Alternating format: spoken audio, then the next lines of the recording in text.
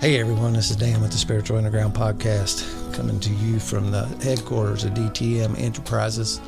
Let me get to TSSR. Let's talk about that for just a minute. TSSR, that's an acronym for 12-Step Spiritual Recovery.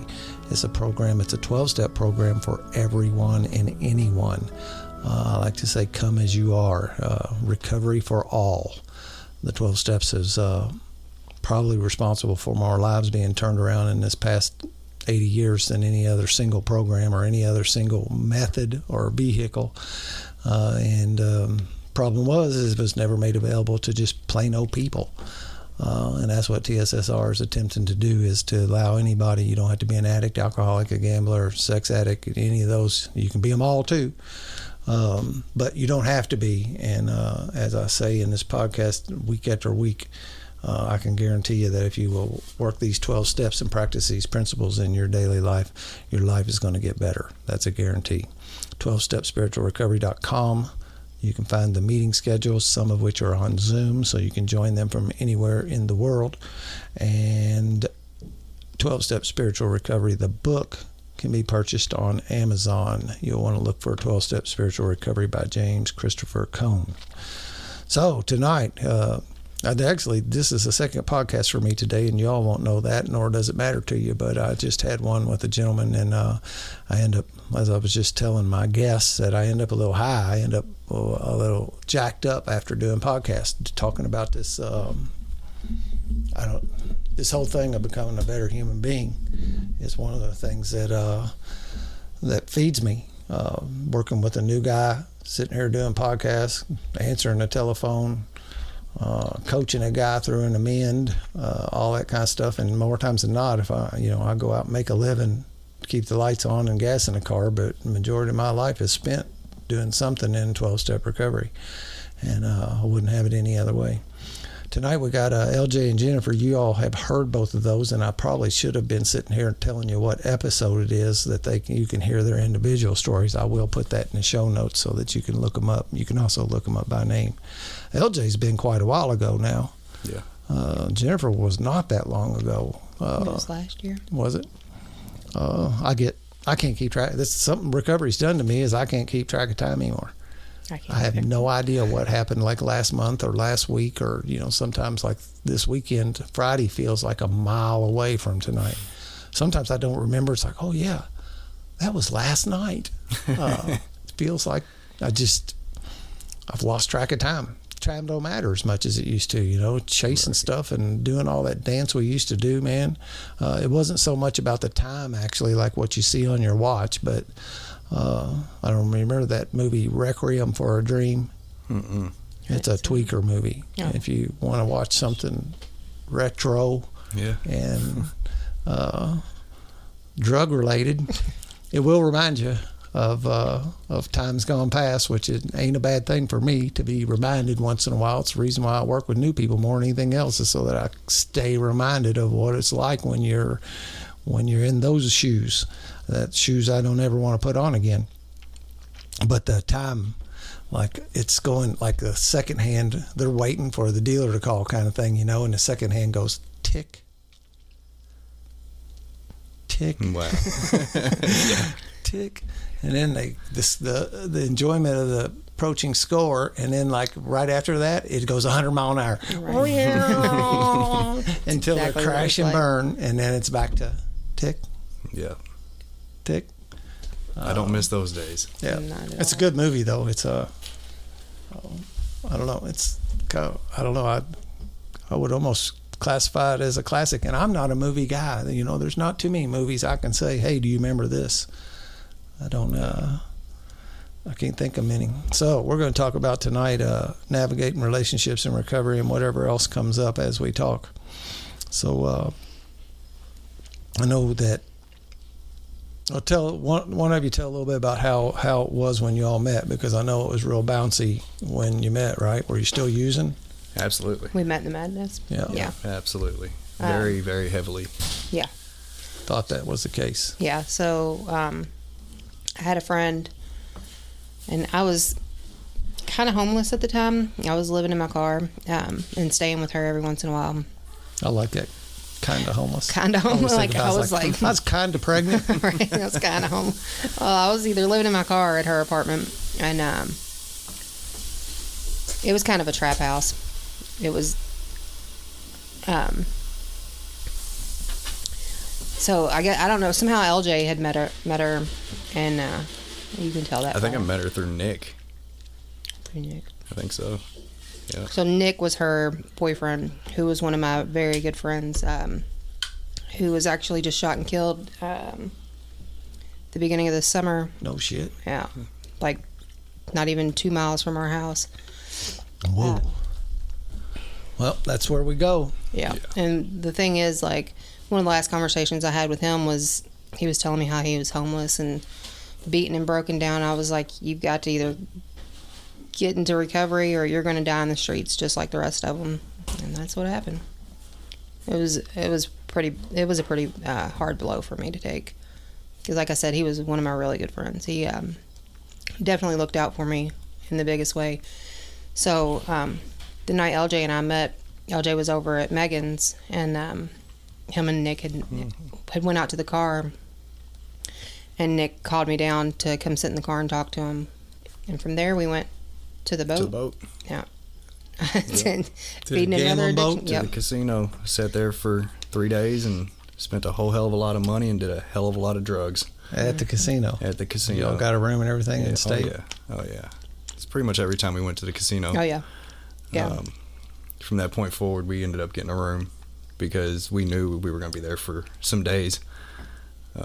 So yeah. You obviously would go prepared then. Yeah. Absolutely. Yeah. It doesn't even, it's just not a part of my story at all, man. I've maybe been to that gambling boat maybe twice, and both of them was because of work things that made you almost have to go. Yeah. It's never been a draw to me. Matter of fact, it gets me antsy to even think about gambling. I can't do it. It does me too now. So when I got out of prison, right before we met, actually I guess before I went to prison, I had a little bit of money that was left in a trust fund. So that kind of that definitely supported the heavy use and all the gambling, which was a lot of both. One thing an addict can do is burn through money. Oh yeah. I think we went through So, go ahead. over $250,000. Golly. And here's the thing, like we started dating in December of 2017. I got sober in June.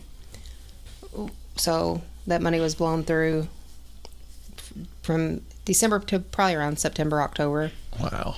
Yeah. So we went through a heavy amount of money. When y'all met, how far before, like I said, anchor point that we all use is the sobriety date. So y'all met, within a year before you got sober? We met in December of 2017. Mm-hmm.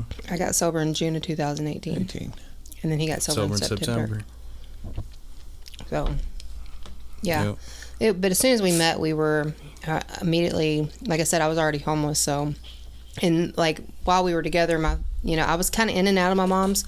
But when we had like very first met, my mom called me and was like, "You can't come back here." So from that point on, we were together. Yeah, I think we filled up my trunk the night we met, or maybe when we got back from the boat or something. But yeah, it was within filled up that the few trunk days with her stuff? With her stuff from her mom's, and went straight back to my mom's house because it wasn't my house yet. Wait, I had a car then. Still, I still had a car. Oh yeah, yeah. Well, we filled up a trunk and came to my mom's house. Yep. So yeah, and then it just never stopped, man. It never stopped for a year. Nope. But all in all, that's a pretty quick turnaround for a lot of folks, and the interesting, that intersection of you two meeting. It's one of the things, it's, at least in my experience, is first off, it's rare that two people in a couple both get, if they're both using, to see them both get sober. Mm-hmm. I just don't see that. I might be skewed. I might not be, my eyes are not everywhere, but that seems to be the case. And if one, and then the other thing is, if one is, one of them is using and the other one is what we will call, not an addict, not an alcoholic, whatever I was going to say if they didn't use, but even if they're not like critical, even one of them getting sober will break the relationship up. You know, it's funny that one person left when my eyes most times see where there's a guy and a girl together and the guy's the problem and he gets sober. I've seen a ton of times where that ended up not working out too. Yeah, I've seen that quite a bit too. So, like I said, we met in December. It was towards the end of December. It was right before Christmas. Mm-hmm. Sometime in early January, mid-January, we were coming back from the boat. We had taken all the kids there and let them stay in the hotel while we went down and gambled or while we were getting high or whatever we were doing. What was your drug as a choice for the most part? Meth. Yeah, IV meth. Yeah. That particular weekend, I had taken 10 Xanax bars and done, I don't even know how much meth on top of it. And, of course, there was no sleep in there. And on the way home, I had my kids in the car with me. He had his kids in his car with him. I was taking my kids back to my mom's. And I was on the way back, and I kept falling asleep. And I was like, I kept calling him. He was like, you need to pull over. You need to pull over. And I kept thinking, well, I'm fine. I'll just make it this little bit further. I'm fine. I'll just make it a little bit further. But I made it from Indiana to Fern Valley Road. And I passed out, I guess, at a red light and hit the car in front of me. And when I came to, I looked over, and Michaela, my daughter, her face was just gushing blood where the airbag had deployed. My car was completely totaled. The guy took off. I have no idea where he went. He just left, which was okay by me. I didn't have insurance or anything else like that. But the police did come. So they had me do a breathalyzer. Of course, I passed that. But I failed the field sobriety test. He was there. He came there. My kids had to go to the hospital just to get checked out. They were fine. She just had a bloody nose. Travis was in the back seat. He was fine. But while my kids were in the ambulance, they put me in handcuffs and took me to jail. I got 2 counts of wanton endangerment in the first degree and a DUI, but I never let them take my blood. But I remember them having me in this room with this just one police officer, and they was trying to get me to give him my blood, and I was like, I need to talk to my lawyer, and I just kept falling asleep in there, and I was like, I'm just not going to do it. So I never gave him my blood. I was like, I'm not going to do it, because I knew it was going to come back. I just told him that because I had a prescription for Klonopin, and I told him that I had just taken too much of my medication. Then I knew what they was going to find if they tested my blood. I'm surprised that you were able to pull that off. You know, I know they can't make you necessarily, but they. Well, that's how I ended up with the DUI, because I wouldn't give it to them. Yeah, because like I think most places, like in the drinking, and of course, you know, I don't really know, but I know if you refuse the test, that's admitting guilty in most states. Pretty much. Right. So I get into jail, and I had a tank top on, I had a hoodie on, and they made me take my hoodie off, and I didn't remember that I had a loaded needle in my bra, and oh my God, I got the shit beat out of me that night by the COs in jail. Oh yeah. Yeah. Like because they thought I was trying to. Yeah, they beat the shit out of me. Like they thought I was trying to bring contraband into the jail. I just forgotten about it. Huh. So, and then, so he ended up having to get in contact with my lawyer. Eventually, he got me out. I don't know. It was a big ordeal. Like, there was I was supposed to have been released, and I don't know what was going on, but I had to have my lawyer come back in and handle the situation. But he was still getting all fucked up over at the boat. He was at the boat, won $10,000 while I was there. I don't even know. But I was calling him. He probably spent $400 or $500 for the couple days I was in jail. Just on the phone. Yeah. Just on the phone. It was every 5 minutes the phone was ringing. Get me out. I hated it there.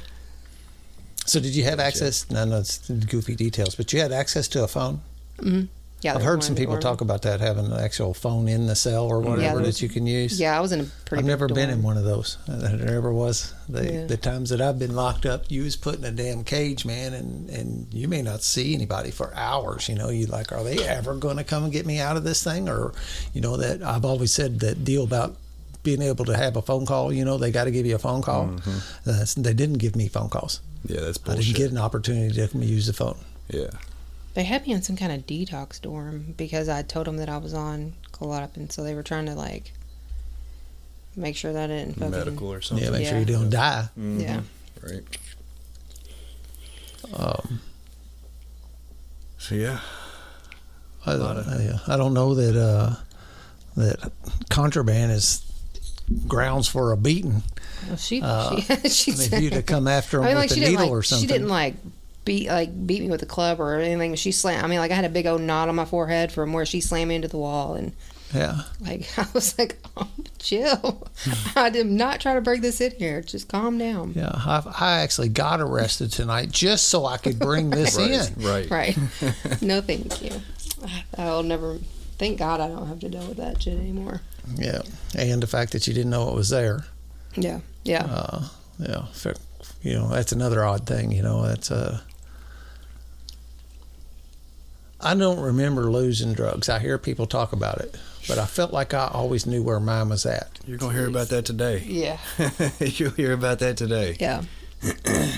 So we lost ran a for whole lot. quite a bit after that.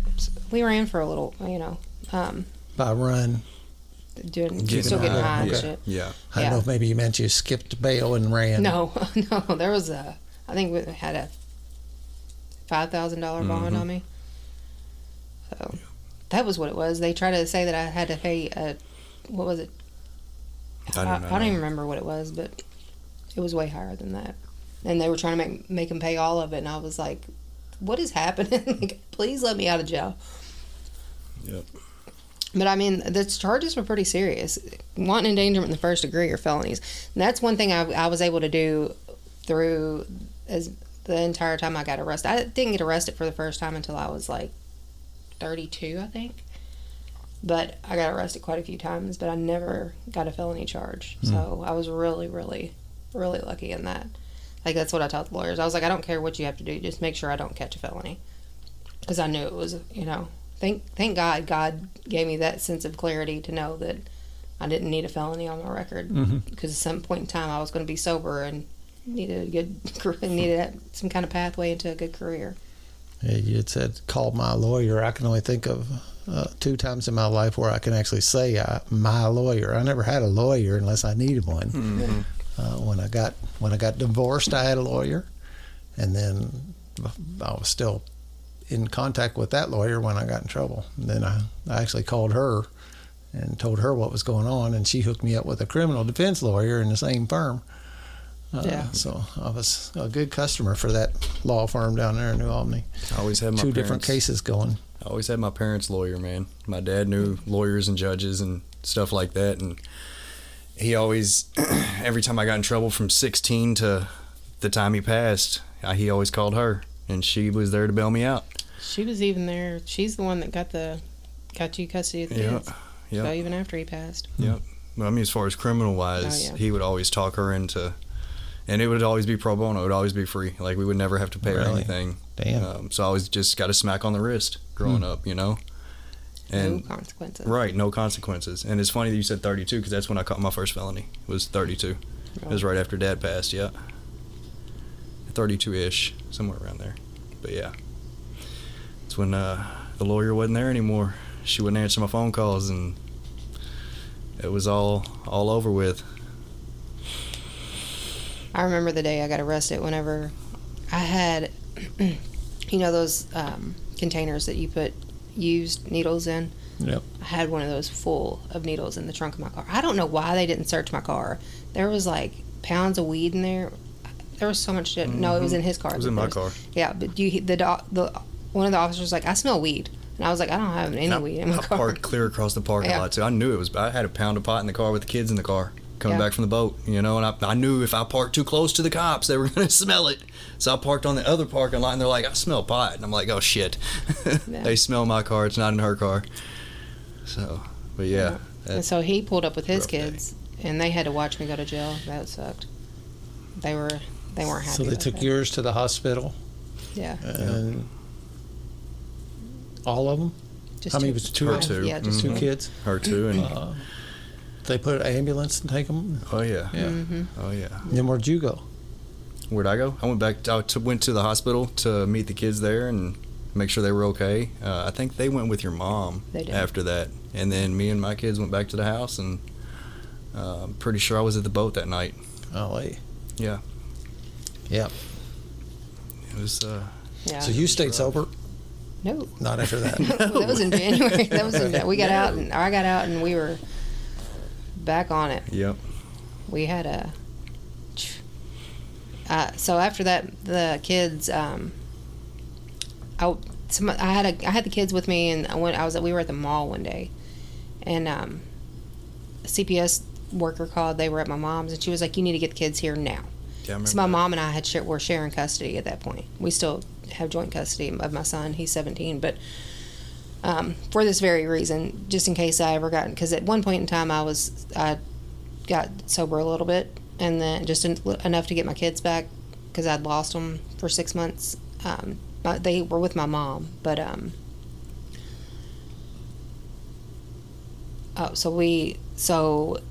when it went to court, it was just made that my mom and I had joint custody of my kids, so they weren't taken by CPS. But they called and they were like, "You need to get the kids back here now. You have an hour, or we're putting a warrant out for your arrest," like because of the wanton endangerment charges. So I remember one night after they were finally able to come back over, him and Brianne had went to the bookstore to find a book that she wanted. And I was in the bathroom doing a shot, and I got a hold of some bad dope. And I remember looking in the mirror, and my face just completely drained of all colors. My lips turned blue. I was like, I could still think clearly, but my body was shutting down. And I was like, what in the hell is going on? So I called him. I was like, "You need to get here now.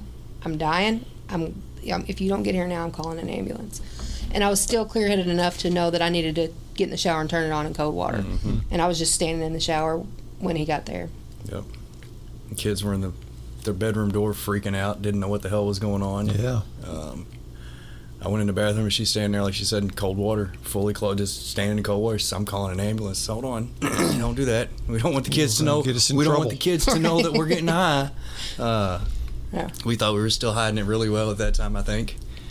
So yeah, that was a rough night. That was a scary. I know day. we tend to laugh about it, but like that, the trauma that we put our kids through, and we constantly would try to minimize that, to think that we, it ain't a big deal, didn't, but. No, it's huge. It's huge. Yeah. And now that I look back on it, that's probably still one of my biggest regrets in my entire is the things that I put my kids through. Mm-hmm. Yep. And my son, he doesn't really. I don't know if he just didn't pay attention enough, or he just doesn't really remember. Now Michaela, she doesn't talk about it, but. Well, even like when the don't remember kind of thing goes on, you just wonder, what imprint was still there, and mm-hmm. what do they suppress it, Yeah, because I've got a lot of memories that I don't remember. Yeah. Because the impact is there, mm-hmm. and it doesn't make any difference that you don't remember it. Yeah, the boot print is still on the spirit. Yeah. Like I said, it's definitely one of the biggest regrets that I have. I remember one night, I don't know where we were. We were at his house, but I guess I had dropped a needle in the bed, and Brianne found it, and I remember her saying something about it, and I was like, oh my God. And I don't even know what we said to her, but she said something about it, and then she never said nothing else about it. I'm like, yeah. Yep. I doubt my kids had any idea about actual drugs, but they knew I drank, and that's what was visible to them, mm-hmm. And I remember lots of times when I was struggling, and it was all that back and forth, and during the divorce and all that. When we were doing the split custody thing, and particularly Carissa, I could remember her come in, and she would do this eye scan to see what was, mm-hmm. looking to see what's around me in my, look at the end table, look at the side of the bed, wherever I'm at, she's doing a little scan to see if I had just a beer by me or a drink. Right. To be It's a long time before that quit. That little scan would happen every time I saw her. Yeah. And there for a while, they just didn't stay here anymore. As I say, they were scared to stay here, and they were right. Right. Yep. It's like my kids, man. They didn't, once we got sober, they would ask us about certain times, like, do you remember this at my birthday party, or do you remember going to the movies with, were you high then? And it's like, yeah, I was. And they're like, I had no idea. If I was awake, I was high. And that's what I told them. They're like, I had no idea, because that became so normal, that my behavior was so normal to them. They thought that was just who I was. Yeah. You know, and they would see me, like you said, with a beer or with mixed drink, but other than that, they had no clue that I was getting high. I mean, Jasmine found a bag of dope on the floor one day in the kitchen, and she's like, is this meth? No, that's not meth, that's silica, or whatever the stuff it was in a little baggie, you know. And I wadded it up in a paper towel and put it in the top of the trash can. As soon as she went in the other room, I pulled it back out of the trash can. But even that, like, they didn't, I don't know if it was disbelief, or they didn't want to believe it, or they just really didn't know, you know. But well, you're not born knowing what meth is. Yeah. Yeah. No. I mean, yeah. So somewhere or another, they were tipped off, and I suppose you get a little bit of that from peers and stuff, and people, you know, and probably watching neat TVs and movies too. Well, she was 16, 17 when that happened. I don't remember that. Yeah. It was at the old. It was right before. It was right before I got sober. I can't recall it. Yeah. Mine were 8 and 10 when I got sober, so they didn't have teen years yet, which I think is more impactful. So when we got together, ours were 12, 13. Brianne was 17, getting ready to be 18, and Jasmine was 15, I think. Mm-hmm. You know what I mean? That, like, awareness of around them when they're preteen, the changes when they get to be teenagers. And they, you know, and they've got friends doing things, and so they're more apt to know what's going on. But when we first got together, and rightfully so, his girls, only women that really, well, Brianne and Jasmine kind of took to me. Taylor, she absolutely despised me. She didn't want nothing at all to do with me. She wouldn't hardly speak to me. The further into the relationship, well, they saw a lot of broken relationships between them being at my house and you getting there. You know what I mean? They saw a lot of, they were, you know, right next to me with a lot of fights and arguments and screaming and cussing and hollering and punching walls and throwing phones and, you know, the whole addict behavior. And they saw that with all these different females coming in and out of the house for a couple months here and a couple. So they were not ready to give in to having another female around at all. The only thing they do is they bring trouble. Yeah, right. That's what they saw. Yeah, that's what it seems like. Yeah. That's what they saw. And the erratic behavior, you know, that's the other thing that I really, you know, at some level pride myself on today, is that then my kids will get the same person every time they run into him.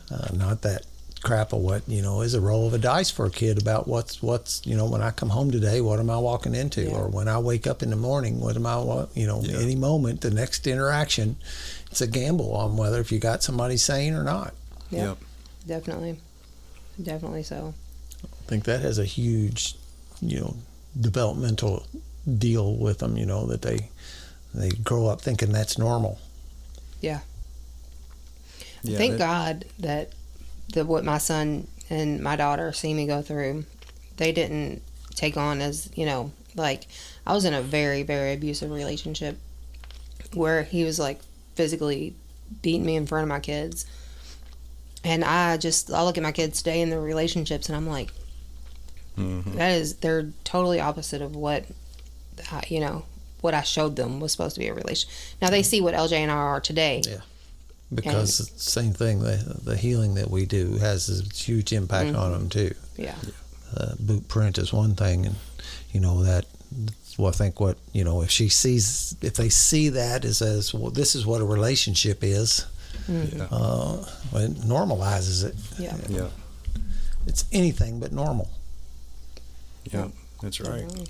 That's right. And we've been through some of the rough relationships with Jasmine. You know, she's gone through some pretty toxic relationships, and now she finally met a guy who's treats her right. He treats her decent, you know. And it's like, okay, dude, you're okay. He seems like a really good kid. He's had a good upbringing. And that goes along with what you were just saying again. You know, like, that's what they see now. You know, at first it was chaos. The first couple years of my recovery was still chaos.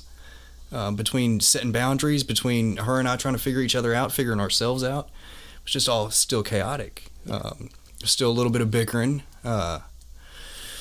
Just a lot of the old behaviors, you know, and I think that goes along with, that's what it was for so damn long. It was still normal to act like that. It's still normal to fight and argue, and it's still normal not to have boundaries, and all this crazy shit that we did was still normal, and the kids saw that. Yeah. So I got sober in June, and, you know, I had a lawyer, and he was telling me, you've got to do something for these courts, or they're going to put you in county for 18 months. And I was like, I really don't, that doesn't sound like I want to do that. So I did everything but try to do a work a 12-step program.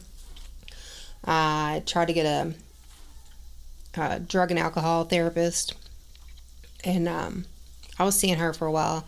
I would go every once in a while, and then I remember one day I was in her office, and she was like, "Are you high right now?" And I was like, "Yep." And she was like, "Okay, well, we can't continue these sessions. You have to go to ILP, or I can't see you anymore." And something about her, she saw something in me that I didn't see in myself, and that's what I did. I went to ILP, and I told LJ before I went, I was like, "You can either do this with me, or I can do it without you. And if I do it without you, I'm leaving." Mm-hmm. So he faked being sober. I did what any good alcoholic would do. I sat in the bathroom and got high for another 3 months. Yeah.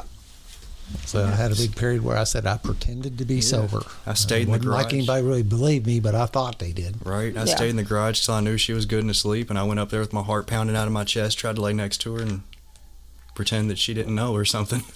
And I knew, I just didn't want to. I was on, first of all, instead of going to jail, I was on house arrest for 6 months. So I was on house arrest, trying to navigate that. We were there, like I said, the kids, at this point, I'm getting sober, so I'm absolutely batshit crazy at the same time, because I don't have anything to self-medicate, and I'm trying to figure out all these emotions and come down off of meth that I've been shooting in my arm for however long straight, you know, and we weren't just doing it every once in a while. It was all day, every day. So that was a really hard road for me to navigate, and I went absolutely crazy, and it was really rough. It was really, really rough. And it was scary is what it was. It was terrifying. Yeah. And I remember in the first few weeks of sobriety, LJ wouldn't leave my side because he was scared to death that I was going to kill myself. Because that's what I wanted to do. I just wanted to die because I couldn't figure it out. I was just so beat down and broken, and having to feel all these things of going through this court, doing this shit to my kids, having to get sober. Like, it was all these things hitting me at once, and I was just like, I don't want to be here anymore. Mm-hmm.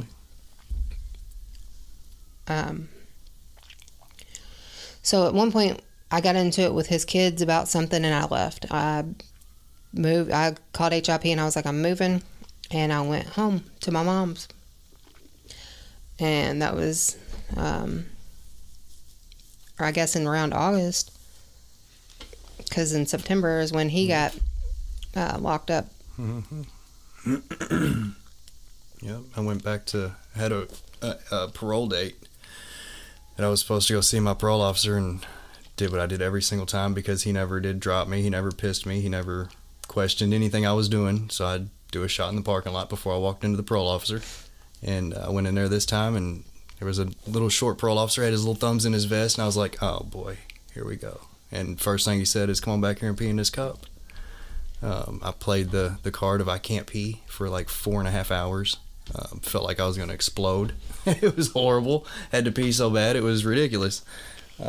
So they were like, okay, cool, we'll get you together. Come on back here and sit down. We're going to call somebody, and we're going to take care of this. All right, cool, you're taking me to the hospital. Sweet, I made it out again. And they all surrounded me and put me in handcuffs and took me to jail. Thank God that they did, though.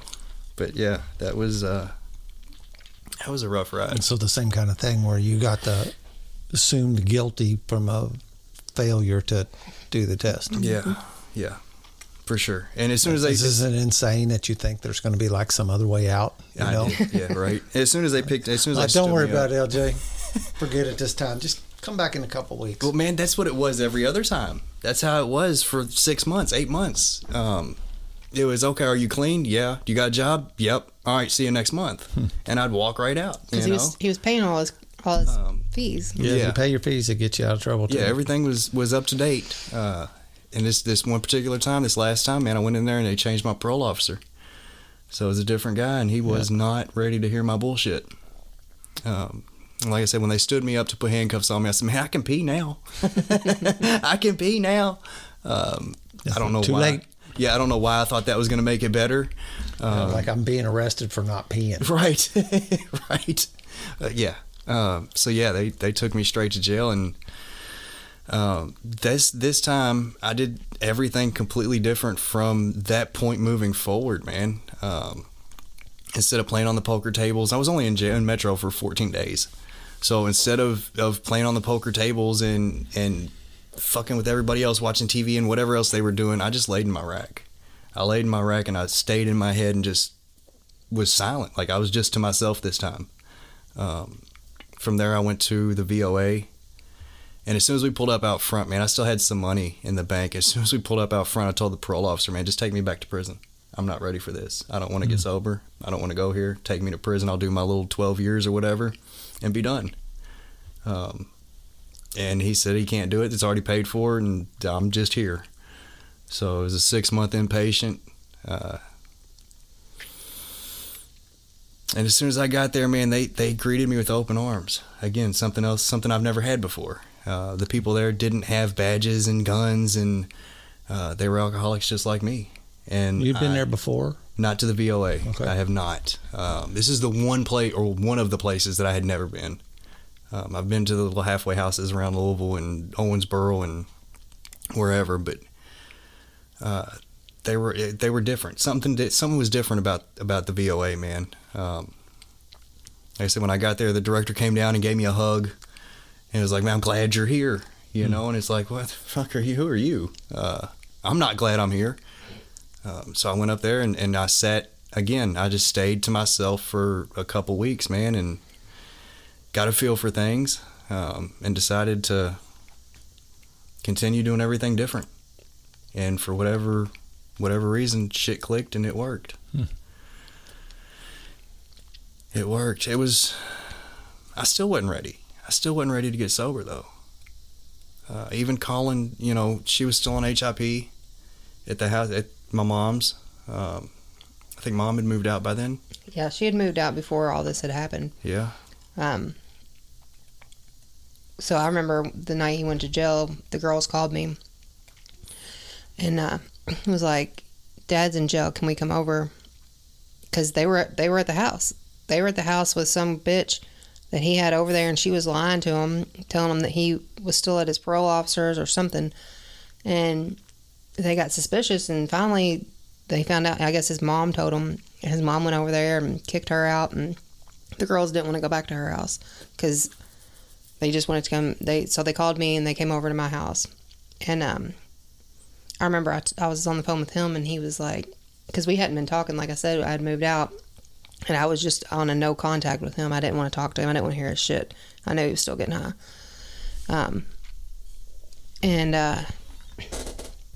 I was like, he was like, I don't know what the fuck I'm going to do. I've lost everything. Like, he was just hopeless. He was like, I've lost everything. I've lost you. I've lost the kids. I've lost the house. I've lost everything that I had going for me. And I was like, well, you didn't lose me. We can work through this. And I've got the girls. I remember you saying that too. Yeah. A lot of that's foggy, but I remember you saying that. And that gave me a little bit of hope. That gave me the little bit of hope that I needed to not mess with the assholes in the recovery center. It gave me the little bit of hope just to say, okay, I'm gonna try something different. I remember I have to. Found out he was going to a recovery center. He was like, call my parole officer and ask him if you can pay for me to go wherever he wanted to go. He wanted to go like to some fancy recovery center or whatever. And I was ready to called. go back to Jessamine County. Yeah, and they was like, nope, he's got to go where the state takes him. Yeah. I was like, all right. So, well, we say when people have they have a place they want to go, that's not the right place to go. Mm-hmm. No, I wanted to go there for all the wrong reasons. Yeah, but even if somebody like wants to go to the brook, and I'm pointing them that way, just the mere fact that they want to go there probably is not a good idea. Mm-hmm. Yeah. You have to do things you don't want to do to get sober. Right. Yep. Yep. Well, I knew I could manipulate my way through that, man. It was a Class D. They worked you outside of the facility. When I was there before, I had things dropped off, so I knew I could continue doing what I wanted to do there. I had no clue about this place. Had no clue, man. After he'd been in there a couple of days, he called me and he was like, September 22nd, and I was like, what are you talking about? He was like, that's the last day I used. And he was scared to death to tell me because he still hadn't told me for sure that he had been using the entire time I'd been sober. So eventually I got another court date to go back to court and be able to move back to the house, because Brienne was 18 at that time and she had moved in with us, so she was all alone. His mom had her condo, and she was talking about coming back over there and trying to live between two of the houses, her condo and the house. So I moved back over there and was with Brienne, and the girls would come over on the weekends. And oh my God, it was so bad. It was so bad. They hated me so much, and they thought they were going to run all over me because he wasn't there, and that was their house, and they could do what they wanted. They could have whoever they wanted, and they could do whatever they wanted. And it was so hard for him because I was bitching at him. His mom was bitching at him about me. I was bitching at him about his mom, his kids. The kids were crying to me, and I just wanted to leave. And at that point in time, me and his mom did not get along whatsoever. We despised each other. All she knew me as was a drug addict that had been living in her house, and then her son. I don't think she really believed that I got sober when I got sober. No, that's typical, because we normally don't. Right. Yeah. Plus, mom and the kids both, or all of them, had heard that shit from me so many times. She's here to help me. Yeah. She's gonna help me get sober. Yeah. Yeah. And one of the things the kids had told him before was, if you ever go back to jail, I'm done with you. So that's what he was expecting. Yep. But I had a letter from Taylor. I think it was from Taylor when I was in Jessamine County Jail some years prior to this, and she wrote the exact thing. Like, I still got the letter at home. If you ever, I'm so sick of this. If you ever go back, when you get out of this place, don't go back, because if you go back to jail or somewhere like this, we're done. We can't do this anymore. And that letter broke my heart, but it wasn't enough to stop me. Yeah. It was not enough to. This is 2013. Typical codependent letter. Yeah, right. It just Empty wasn't threats. enough, man. Yeah. Well, she. But a kid's not really in a position to totally hold that boundary, Right. without really doing some weird stuff. Yeah. Right. Well, their mother is also an addict, and she hasn't really been involved in their lives much. And she just got out of prison the other day, and she called two of the girls, Jasmine and Taylor. Neither one of them really want anything to do with her because she hasn't proven herself. But Taylor texted me the other day, and this is how much our relationship has changed. And she was like, is it stupid that I want to go over and talk to my mom? And I was like, she was like, I just want to know why drugs and alcohol were more important than her kids. And I was like, you're never going to get the answer you're looking for. And she was like, I can't even remember how the whole conversation went. And I was like, if you can go over there and talk to her about it, but don't have any expectations on how the conversation's going to go.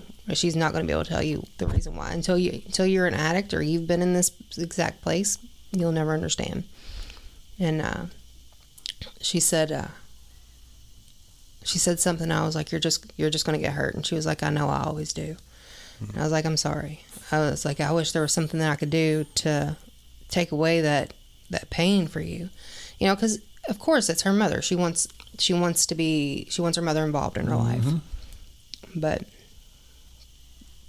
just looking for those. That's still dealing with the trauma of a addict, alcoholics, whatever parent. Yep. Yep. It's sad. Yeah. It sucks. And it sucks, particularly for Taylor, because hell, when the kids got taken away in 2005, Taylor was just born. She was still under a year old, and her mother was out of the picture then. The kids were with me at the time. So her mom was out of the picture then, and she's been out of the picture since. You know, she'll pop in for a week or two every few years and go back to whatever she was doing, you know. And Taylor, I guess when she was 9 or 10, we showed her pictures of her, and she had no idea who her mom was. Wow. You know, and that broke my heart. It sucks, but she deserves to know things. But like you said, I don't think she'll ever get the answer she's looking for unless she gets sober. Yeah. Yeah. And there's still no answer. Right. Yeah. There's still no answer. There's right. really not. And that's that what I told her. I said, your mother, I said, she has a disease. And see, the thing is, we've both gotten sober. So to them, it's not. Yeah, that's a little, well, how come she can't? Yeah, pretty much. Yeah. Y'all did. Why wouldn't she? Yeah. You know, and it's just, it sucks, man, because I can't, as much as I love them and they know that they can trust me, I can never replace their mom. And that's never anything that I've ever tried to do. I've tried my best to be there for them in ways that I'm, you know, capable of being there. But I've never tried to replace their mother. And that's, you know, I just want to love them the way that they deserve to be loved. And I hate that they go through the things that they go through with, you know, it sucks. And seeing it, been through all that they have been through. And seeing it from where I am today, thinking back like, damn, I did the same shit to my kids, you know, it sucks. It sucks. And, you know, one thing I pray for quite often is that she gets sober for them. And I'm not even sure if it would make a difference for Brianne, especially, if she did. They're just done. They're tired of the bullshit. They've told her what they told me sitting down at the VOA on one of my visits. They all were bawling. I mean, snot coming out of their face. I mean, they were hurt. And they looked at me in my eyes and they said, Dad, we are not doing this again. And they meant that shit. You know, they had already hit 16, 17, 18 years old, and they meant it. You know, and I believed at that time. You know, like, okay. I mean, we all sit there and cried. But I believed at that time, man, because I could feel their pain. I saw the pain on their faces, and I knew they meant business. I knew they were serious. And this was probably 3 months into the VOA, 3 or 4 months. But, and at that time, I still wasn't even sure, right? Like, I was doing the right things, but I was not sure that this was going to work for me. I just wasn't sure. I didn't even know if I wanted it at that time. I just knew that I didn't want to see that pain anymore that I caused them. That hurt me a lot, but it worked. I got to keep saying it, man. It worked. I gave in, completely surrendered. You know, I kept hearing throughout the VOA, like I said, the guys there that ran the place were people just like me. You know, they were eating out of dumpsters at one point in time, going in and out of prison and doing the exact same things that I did. And I heard things. I heard what they said, you know, change everything. You got to want this. You pray. All these things that I didn't know anything about. And I just said the hell with it and tried it. Said a prayer in my room on October 12th. On October 12th, I sat in my room and folded my hands and sat on my knees just like a 5-year-old child and cried at my bed to a higher power. Whoever that was didn't know. But I cried out to him that I can't do this shit anymore. Just whatever it is I'm going through, just take it, because I don't know what the hell I'm doing. Next day I woke up and everything was different. I felt different. You know, it was the first time that I claim that as my first spiritual experience. I actually felt God in my life. I felt a higher power who took all that pain and all that agony from me, man, and the desire and everything. Like, it was all gone from that day forward, man. And that's when I think that's around the time that I called you and was like, this is my real sobriety date, man. Like, I've got to do something different. Yeah. And this is it. Be honest was the first different thing that I had to do, because that was not something that I was. I lied about every damn thing. I started being honest, and shit started working out, man.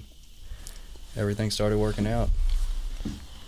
December 12th rolled around of 2018, or December 4th. And one of the guys who ran the VOA came up to me. He's like, man, you got a court date. What the fuck? Here we go. Finally start getting some good things happening, and here comes my past to bite me in the ass again. And it was a family court. And that's the day that we went to court and got full custody of the kids back. And, you know, that was shortly after that prayer that I said, man. And who had custody prior? Their aunt. And thank God for her, man. I hated her for so many years. We fought and argued for so many years because she wouldn't allow me to see my kids. And, you know, I didn't know at the time she was protecting them. I had no idea at the time. I thought she was just being a bitch and keeping them from me. But yeah, our relationship is good now.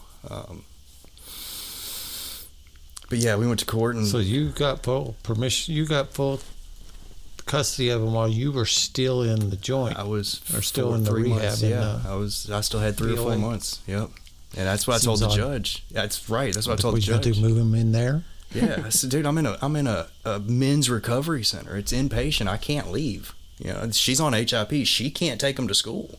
What am I supposed to do? And the judge is like, dude, you got to figure it out because you got sole permanent custody from this point forward. Yeah. And what was that? Shit. What spurred that? Oh, we had started the process before he went in. I don't even remember. I have no idea. Because the girls were coming back to us saying all this shit, like, because they just didn't like the boundaries that their aunt had set, and we didn't have any. You know, and they wanted to be with him. So we started the process of getting custody while we were still in the madness. See, I don't remember contacting lawyer. I don't remember any part of that. Like, I remember them coming back to us telling us stories about what was going on and how they didn't like things and all this shit. But crying and shit. I don't remember starting this process, you know. And like I said, December 3rd, when he came around and told me that, I was like, wow, okay. I remember the day he called me and was like, I got custody, and I was so fearful. I was like, what the fuck am I supposed to do? Because I thought they were going to have to come to the house. And I was like, what am I supposed to do? I can't. First of all, they still hated me at that point in time. Yeah. And it was bad enough on the weekends, and I thought I was losing my shit then. I was like, I don't know what I'm going to do. I can't take these girls, and, you know, I can't have them here. I don't know what to do. I can't get any more releases to take them to school and pick them up. I can't have them here. I was scared. I was really very, very fearful.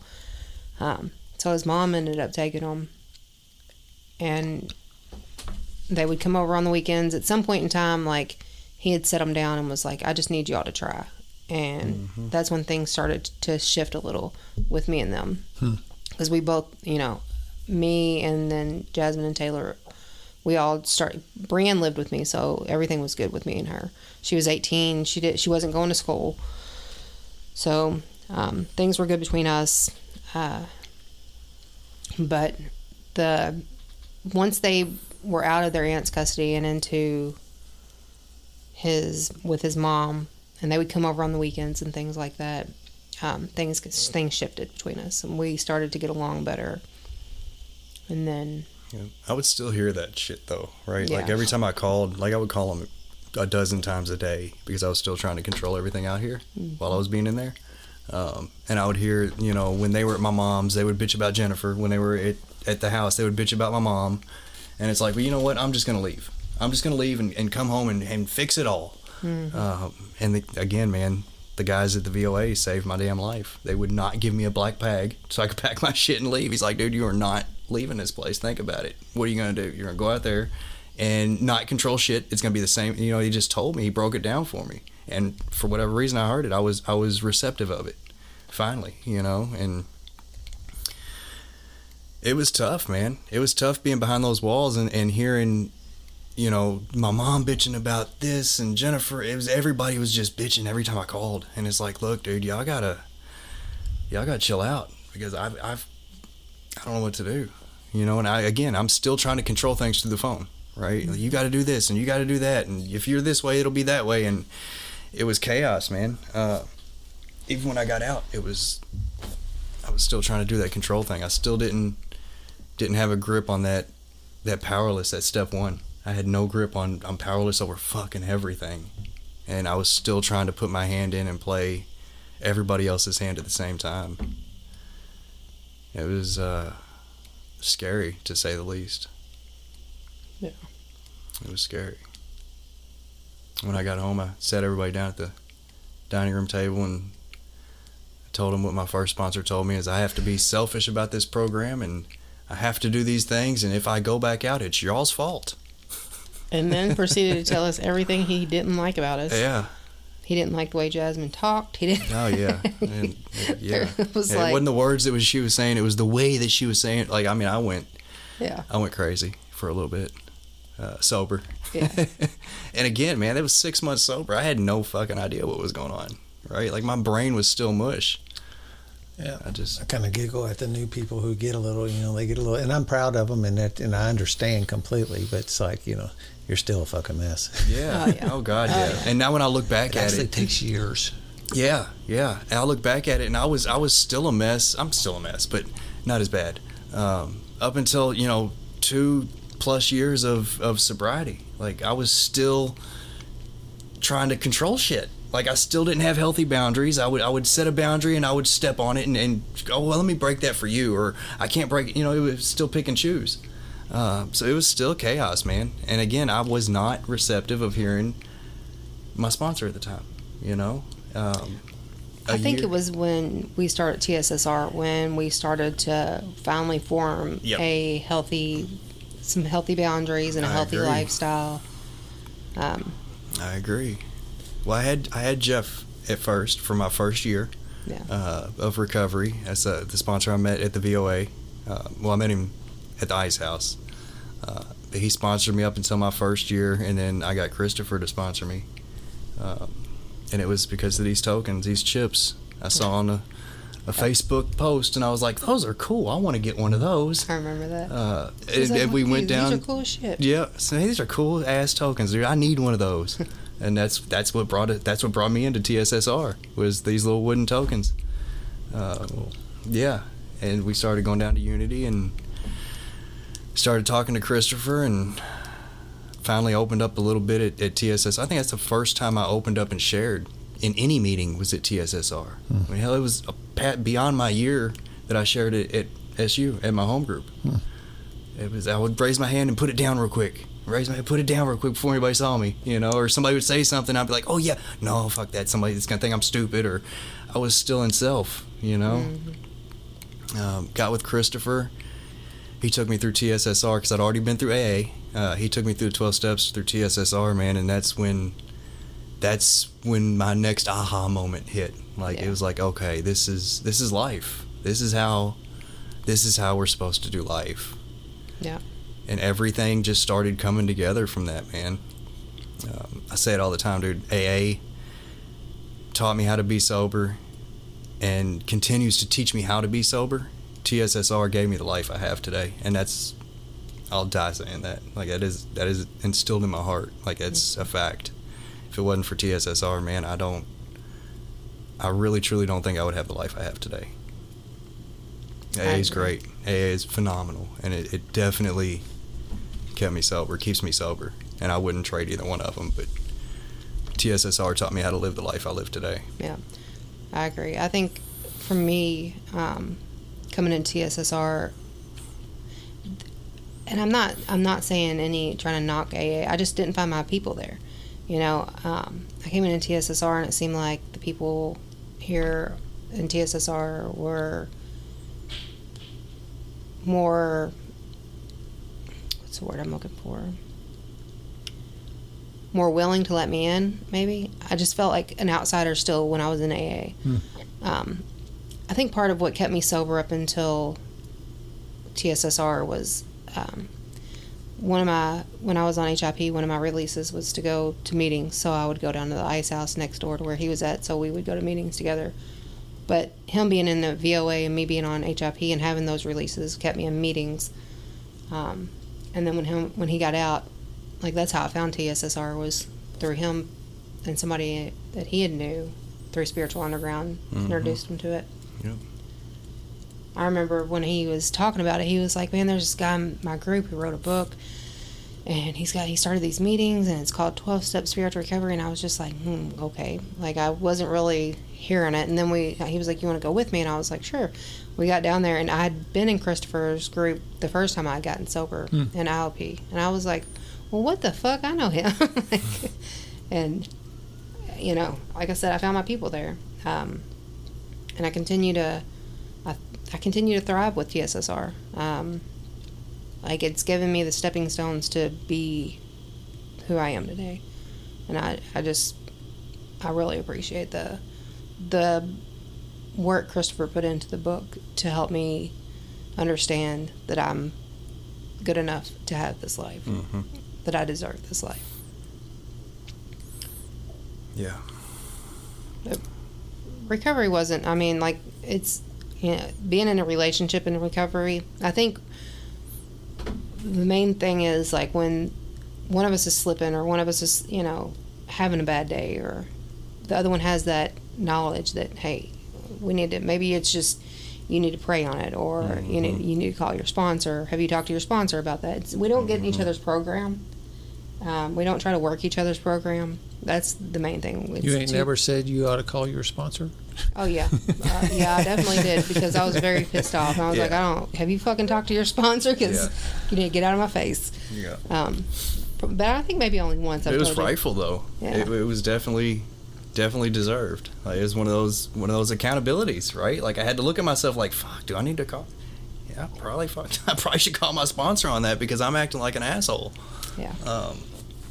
You know, it's something else. We have our own meetings, right? Like she said, it started with us going to the same meetings, and that was part of what was going to keep me in meetings, was if she would go with me, right? Like, because at first it was, once I got out of the VOA, it was, okay, if you don't go to a meeting, I'm not going to go to a meeting, you know? And so that kind of, I think, helped us both along the way at first. And then we found our own meetings, and we go to the TSSR together, right? But we have our own personal meetings that we do without each other also, which I think is huge for any relationship in recovery, you know, because there's the ones I see that work do that. Yeah. I mean, there's she has hers, he has his, and it might weave together now and again, but it's not combined. It's not solely together. Yeah, I don't think that would be very good for us. And I shouldn't say that. I have watched a few couples in my life now that seem to be tied at the hip, and if you see one, you see both. But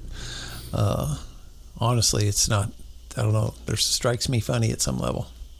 It's like I don't know. Me, you know. I don't know. Well, there's times I just need to bitch about LJ not doing the laundry or whatever the fuck I need to bitch about. Well, that is a huge deal. You got to have some safe space to share. And if he's sitting next to you, I don't know that you can really do that effectively. Yeah. Because, you know, even if it's effective for you, it's just going to piss him off. Exactly. You know? Exactly. As much good as it's doing. Right. It's just and then other people flames. in the room are going to kind of like be like, well, you know, not trying to share their experience, strength, and hope on the matter because they don't want to hurt somebody's feelings or however it goes. Yep. But in the meetings we do share together, we're able to discuss what's going on in our family life and what's really, you know, bothering us you know, as together as a couple, what we're struggling with. Yep. But I like the fact that we're both pretty receptive of each other. Yeah. Right. Because I mean, there's been times in Misfits, for example, that I've shared about you, but in the reflection of that, it was some shit that I did leading up to that, like before that, like that day. You know, it's like, damn, I was a real asshole today, and what did I do to start the ball rolling? Yeah, right. Like, I need to 10th step this real quick. And that's something I heard early on in recovery is you got to, if you're having a problem, you need to figure out what step to put on that problem. And I didn't understand that at 4 months sober. But today it's like, okay, that's a 3rd step problem, or that's a 5th step, whatever, you know, and I can look at that today, and I'm okay with that today. I'm okay with saying, hey, I screwed up right here, and what can I do to fix that, you know, because I don't like doing 9 steps anymore. I don't like doing these amends. They're kind of painful sometimes. It's part of the side tangent, whatever, of an amend is the unconscious or the unsaid thing is, you know, you are, by doing an amends, you're saying you're not going to do whatever you did again. You may not actually verbalize that, but there's an intent there. And then you do it again, you get tired of that shit. You know, I don't want to continue now. Yep. I don't like that anyway. I don't like feeling like that. Yeah. And it's a promise to yourself. You know, it's a higher power thing too. It's a, you know, not just the individual, but you're kind of, you know, not kind of, you are saying to your higher power that, you know, that's not the person I want to be anymore. Right. Mm-hmm. And then you got to kind of make sure you try and do that. Right. And it doesn't happen often, but like when I do have a problem that, and it's still hard for me to verbalize any issue that I'm having because of my past. Like if I have a problem, if I have something that's bothering me about LJ, so I'll text him, and he's very, very receptive of, you're exactly right, I'll look into it, you know. I haven't ever got a, what the fuck are you talking about, you know, anything like that. Yeah. Listening instead of defending. And that's not, it's not to say that self... Or gaslighting. Yeah, self wants to jump in a lot of those times, though, because I feel it in my chest, that tightness, you know, and it's like, what the fuck, really? You're really going to be... But then, I again, man, I put steps on it, and I look back at it, it's like, okay, you know what? Calm down. Pause when agitated, the cliche, and look at this. Look at the whole situation, not just this little tunnel vision thing of the problem. Look at the whole situation. Yeah. And I'm able to do that today, and that's huge. Yeah, it is huge, and it's definitely thanks to this program and good support sponsorship, group, man. Support group and sponsorship. Yeah. Good sponsorship, because you know, I can tell my sponsor any and everything, and I can be in before, like if I had a couple of sponsors before, and they would tell me, well, you know, this and that, and I'd just be like, I'm still going to do it this way, you know. I don't like what you're saying, so. Well, that's how I was the first 2 years of having Christopher, first year and a half of having Christopher. Like, he would tell me something, I'll go outside and bitch about you or the kids, and he would suggest some things to me, and it's like, yeah, it sounds great, and I'd hang up the phone and I'd do it my way, and it'd bite me in the ass every time, and it's like, dude, hold on. When I finally started taking those suggestions and actually applying them, things changed. Yeah, Cindy knows me well enough to know how to approach me when I'm in the wrong, and when she, you know, she's like, well, you know, so she has a way of talking to me that makes me want to listen. It makes me want to take, and even if I'm pissed off at her and I don't want to hear what she's saying, I know she's right. You know, I know that what she has to say to me is right, and I take her advice and do the hard shit. You know, even as much as I don't want to do it, I still do it. And thank God I have Cindy. Like, she's definitely the best thing that happened to me sponsor wise throughout all of this. She definitely gets me, and she's definitely my number one supporter outside of LJ. So that's one of the biggest things is good sponsorship, having that connection with your sponsor and being able to open up and express everything that, you know, you're feeling. Because if I felt like I needed to hide anything from her, I don't think I would be where I am today. Yeah, well, if you are, you know, most of the time, if you feel, you know, you're not doing what you should be doing if you got to hide it from your sponsor. Yeah, right, exactly. Right. So there's that. And, you know, that guy came and handed out them pamphlets in a meeting not long ago that's to start out, to begin at the position that I'm wrong, rather than digging in, you know, and I leave it open for me to be wrong today, you know, rather than instantly, because if you come and talk to me at, you know, and I don't know, I'm not going to say, it wasn't even necessarily before I got sober. It was when I still wasn't operating in the way I'm operating today. If you're telling me something, I'm already up here wheeling around in my head about where you're not right, and here's the deal, and, you know, and I don't even, you know, the person sitting there going, yeah, right. And I ain't hearing shit because my mind is cooking around. Right. And, you know, the kind of like expanding when I'm working with the new guys on step 3, the depth of step 3, you know. A piece of that is me saying, okay, my sponsor's always right. I need to come. Also, not only am I going to begin from a position that I may be wrong, if my sponsor's telling me something, he's right. Yeah. And just drive that anchor into the soil that's the way it is. Yeah. Yeah. Yeah. Right. And that's how I turn my will over. Mm-hmm. Exactly. And if I'm always right, then that leaves absolutely no room for growth. Yep. Because I got to be teachable. Yep. You know? I've got to start from a position of at least I may be wrong. Mm-hmm. Yeah. Yeah.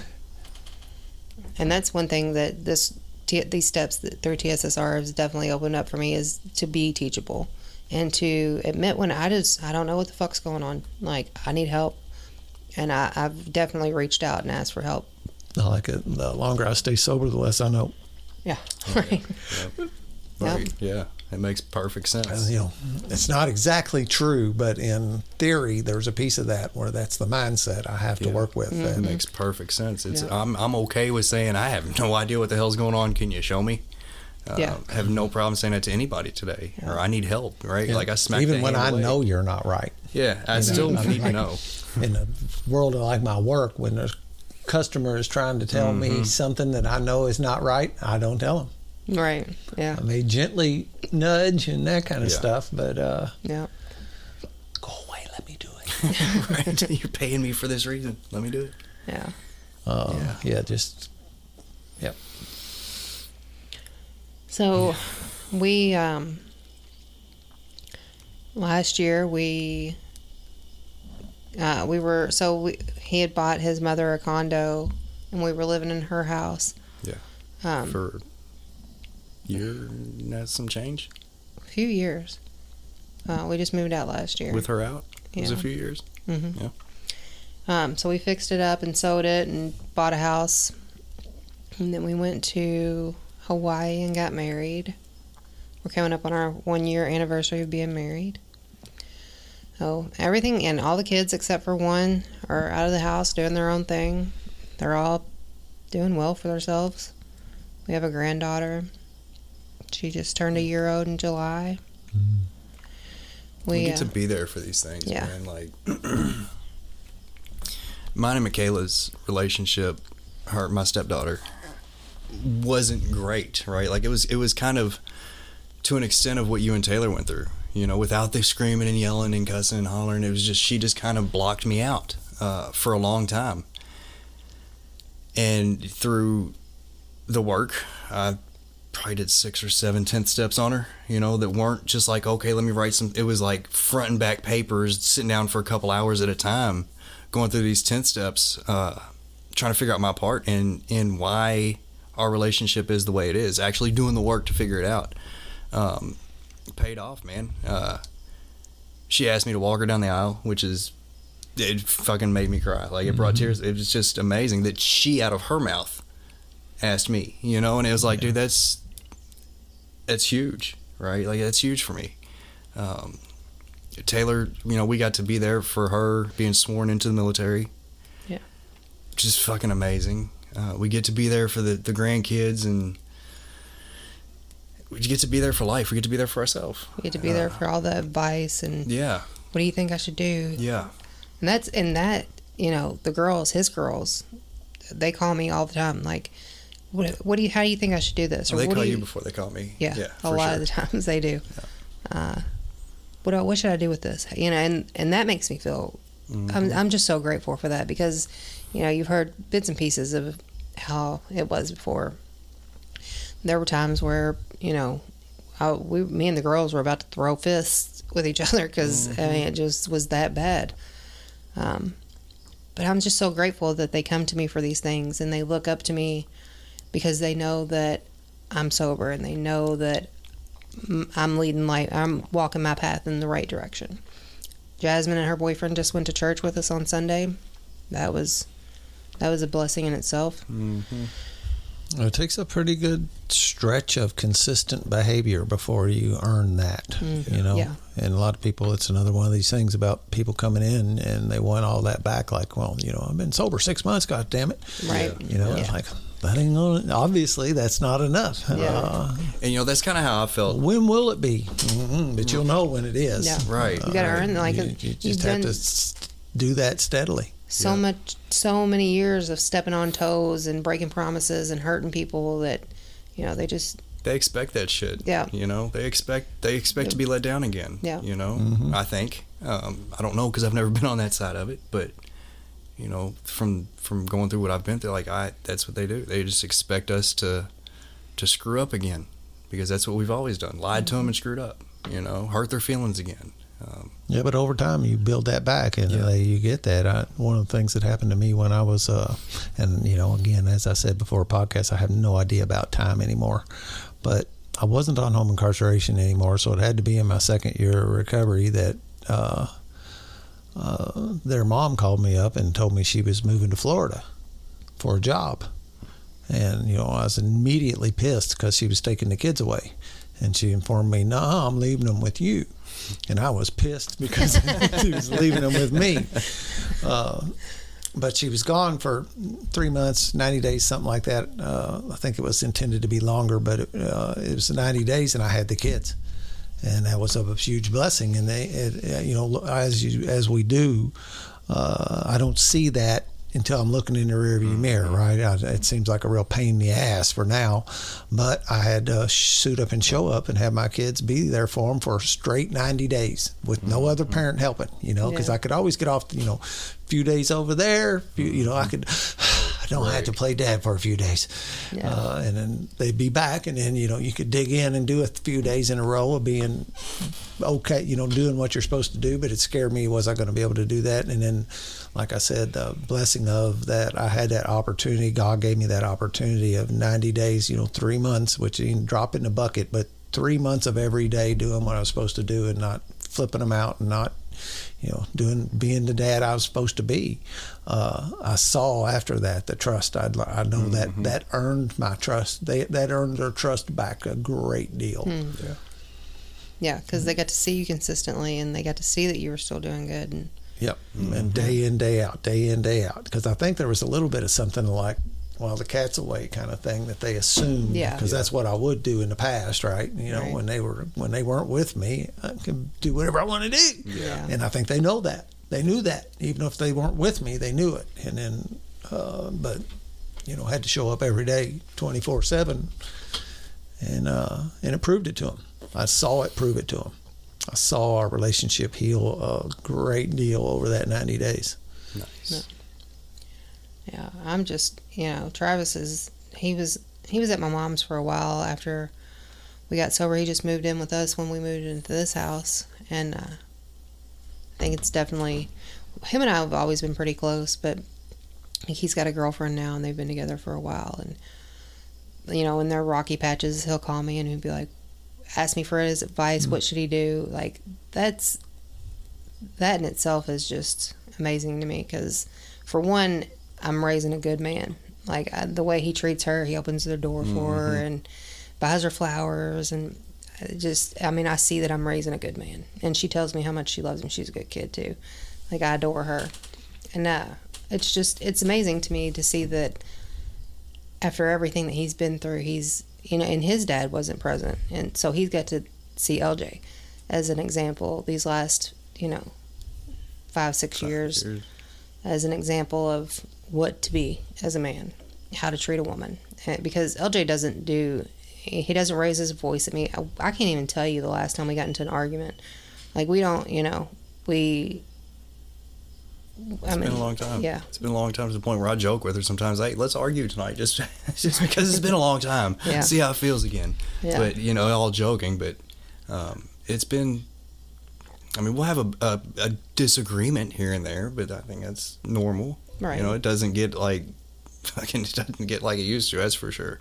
Yeah. Well, and I was a runner. Every time we got into an argument. No voices, no fighting, no phones getting stuck in the wall. No, nothing like that. Yeah, my main coping mechanism in relationships was bolt. Yep, mine too. I would pack my shit and go. I think my shit was already packed at most all points in time, and just be ready to go. Yeah. Ready to go. But, you know, we've built a good life together. We have.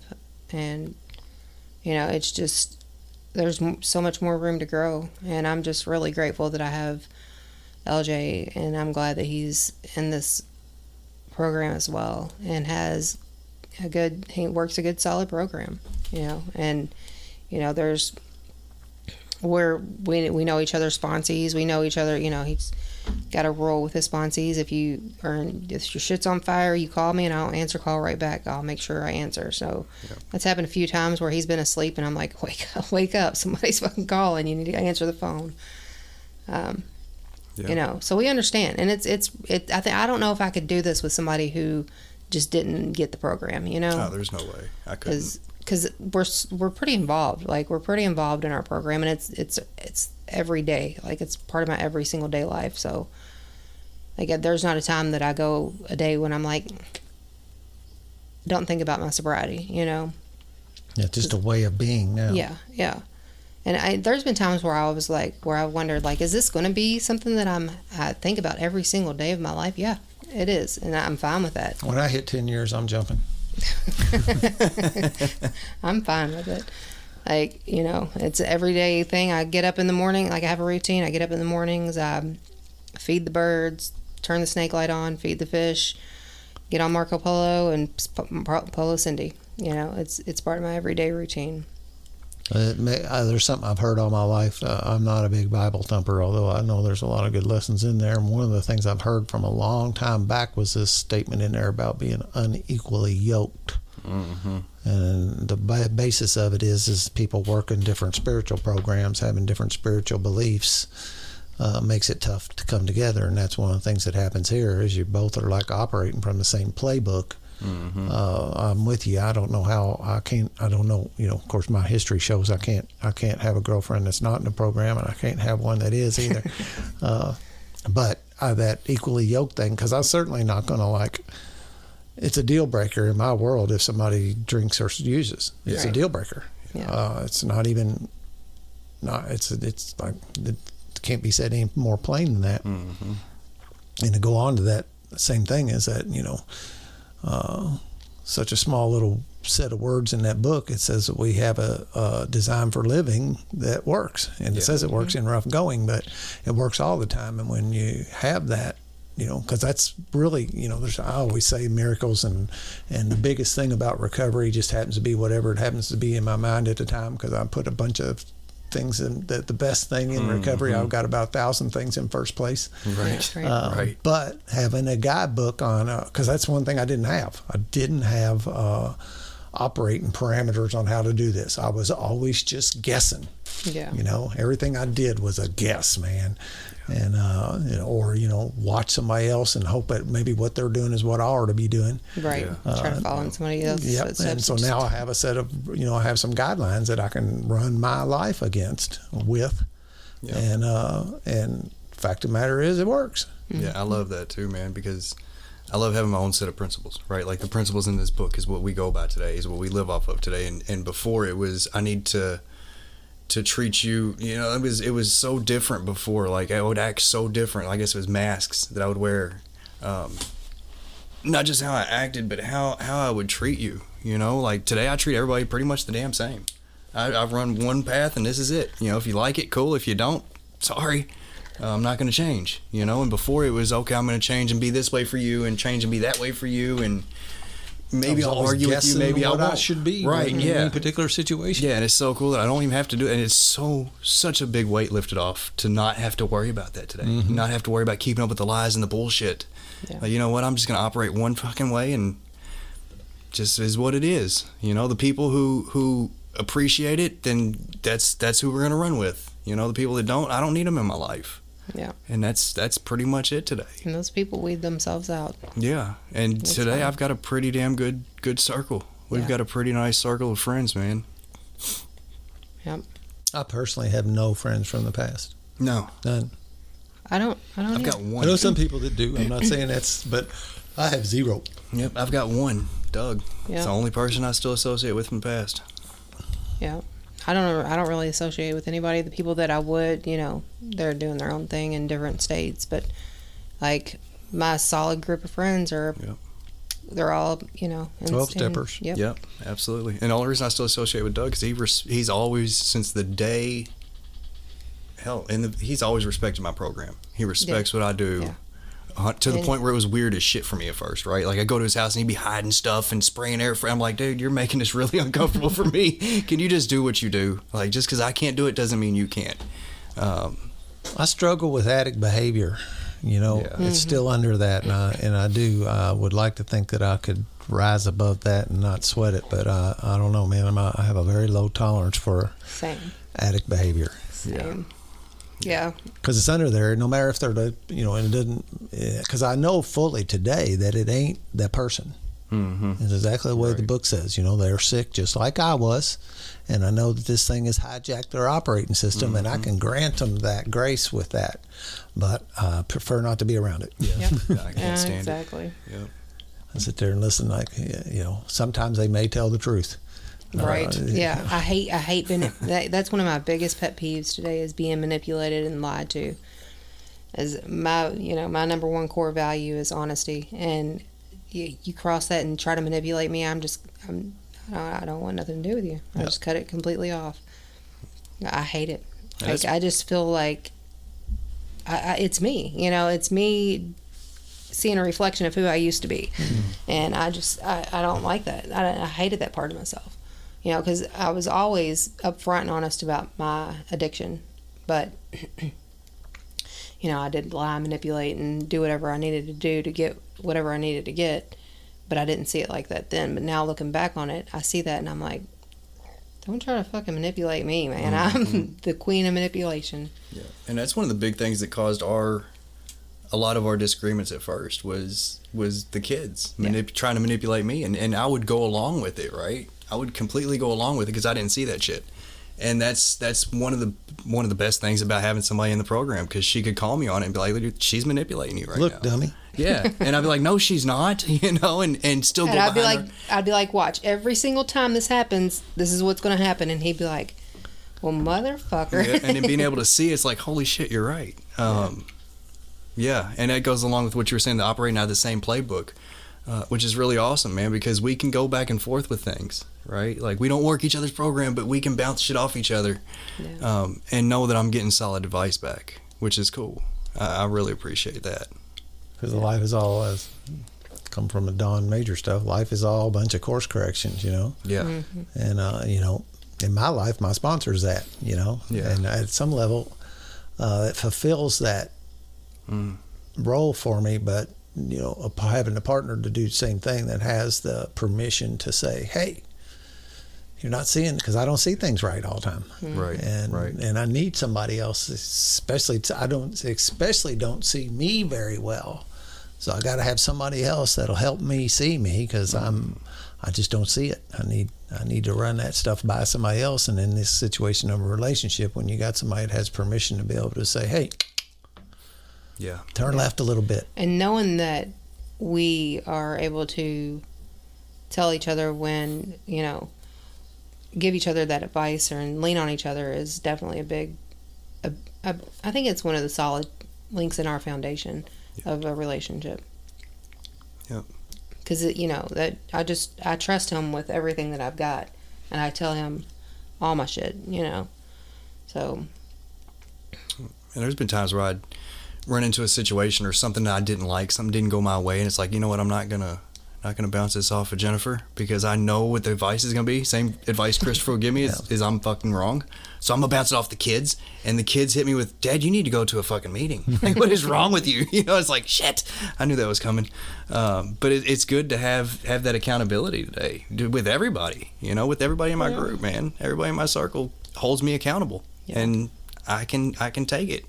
Yeah, and I think we discuss because it's, we've discussed it around each other enough and around the kids enough that they know when to call us on our bullshit too. Yeah. Or if they need to call me on his bullshit, they will.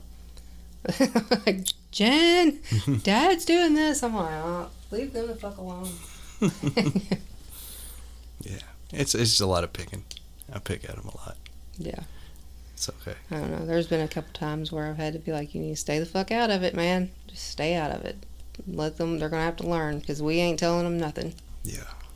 It's hard though. It's hard to see our kids going through shit, man. It's hard to see our kids going through the struggles that led us to where we ended up. Is my thing, right? And it's like, man, I've got to jump in and take care of this, and I've got to have somebody like Jennifer, Christopher, support group, somebody. "Hey, dude, look, you need to back up. You got to back up. They got their higher power. You got your higher power. Let them handle it. Yeah. Because there's only so much you can do. And they're never going to learn if you don't let them fall. Yep. Yep, we never learn from the things we did right. We learn from our mistakes. And no amount of helicopter parenting will stop them from making their mistakes. Yep. There's nothing you can do. And that's something that I had to learn is the more I interfere with the kids' shit, the less they come to me when they're in shit. Because they think I'm going to jump in and try to fix it. Since I've stepped out, they've definitely started coming to me a lot more about their issues. You know, I'm struggling with this or I'm stressing about that. And it's like, okay, well, let's try this. You know, instead of jumping in and saying, I'll fix it for you. Or let me tell you what to do. Right. Let's try this. That's the other thing. Yeah. Yeah. And they're starting to see that now, which is cool. Nobody likes to be told what to do, even when they're right. Yeah. And another thing that we decided, like, when we decided together was we can't do what our parents did for us, was the enabling behaviors, you know. No consequences. Yeah. Letting us come and live with them whenever we wanted, just do whatever we wanted, treat them however we wanted. And we don't put up with the shit, you know. We have a solid boundary on that of you've got to do this, and that. If this is, you know, for us to, once we see that you're trying to do for yourself, we'll help. But, you know, if you can't show us that you're trying to do better with your life, then you're just going to have to figure it out yourself. And it's working. It's working. Let's see. 3 out of the 5 are in their own place. Travis is still in high school. Brian's got the baby living with his mom. It's because she didn't want to follow simple boundaries. Yeah. You know, we offered to bring her in the house, and when she lost her place, and she's like, you know what, I'm just going to call Grandma because that'll be easier. Okay, cool. Call Grandma. That's fine. And it was simple things. You know, get a job, pick up after yourself, help out. Get just your simple driver's things, license. right? Do for yourself. Just do for yourself. Yeah. So his mom still enables those behaviors with her, and that's on her. He gets the backlash on that sometimes. Yeah, I was gonna say it's a whole nother bag of issues right there, and that's something else that the program's taught me. Like I've got to step out of that situation, man. I can be there to an extent, but I can't fucking fix it. I can't fix it. I can't fix Mom's bitches about Bree. I can't fix Bree's bitches about. Try to do this, and if that doesn't work, I don't know what to tell you. You know, there's a lot of times when, you know, I'm not here to fix it. Right. I'll listen to you. Yeah. But my advice given is pretty slim today. Yeah. I might present some options of what one might do. Right. Yep. But I can only do that. I don't know. I caught on to that little powerless. That was really one of my very first powerless, like, aha moments, was realizing I don't have the power over these children that I thought I did. And another one was when they were acting up or whatever you want to say. I took that personally as a reflection on me. And I realized part of the reason why I would get mad, for instance, if you're in the grocery store and your kids are acting like heathens, I didn't want them to be quiet so they'd behave okay. I wanted them to be quiet so they wouldn't embarrass me. Right. Right. And started getting that driven in my skull and realizing that, you know, again, my job is not to create those kids in the way that I think they should be. Yeah. It's not. They're going to be different. They're going to have to find their own way, and they're going to have to make their mistakes, and they're going to have to pay the consequences for those mistakes. And it's exactly what we've been trying to tell him, but we're trying to tell his mother mainly. Yeah, but like that other side of it, there'd be nothing ever happened there either. It's the same thing. It's that, you know, I've never been able to change anybody so far. Yeah. Right. You know, right. I can't start thinking I can change them now. Yeah. Right. And we had to learn from our mistakes. Thank God that we did before it was too late. Because I wasn't I definitely probably wouldn't be here now if I'd still been running the path that I was running. No, I don't think so either. Me neither. I didn't care to be. That's just what it is. I didn't think I belonged here. Never thought I was good enough to get this life, right? I figured I've screwed up so much in the past that this is just the life for me. Yeah. You know, it's gonna be this way the whole rest of the time. Yeah. I never thought I was better than having a fast food job and living in my mom's basement. I didn't have any goals. There was never any. I never had any goals of anything above.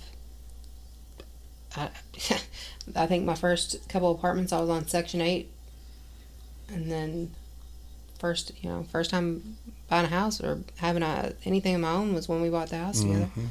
I think while I was still in the VOA, you and I made a 5-year plan. Yeah. Like a 5-year goals or whatever, and I guess a year or so ago, you were like, "Holy shit, we hit all our goals." And I'm like, no way. And we kind of went over them with each other, and we're like, "Damn, we killed out a 5-year plan in 3.5." You know, and didn't even really pay attention to it. Right? It just happened. You know, it's that whole doing the next right thing, and shit just works out for you, and it did. It was pretty awesome. Definitely wouldn't want to do it with anybody else. That's for sure. Yeah, definitely. I've said this, and I picked it up someplace else. It's like there's this line that runs right up the middle of life, and over here is doing the right thing. You know, and over here is flirting around with stuff you know that ain't the right thing. There never was a moment in my life that I've done anything that I whoopsed. It wasn't like oh shit, this stuff's bad for me. I knew it was in my heart from the beginning that somebody offered me a beer, offered me a joint, offered me the next drug, the next drug, the next drug.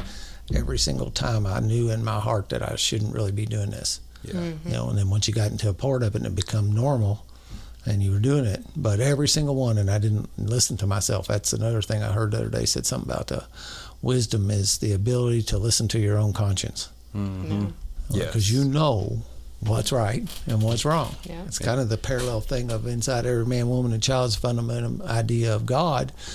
Inside of every woman, man, woman, and child is a fundamental idea of right and wrong too. And you know it.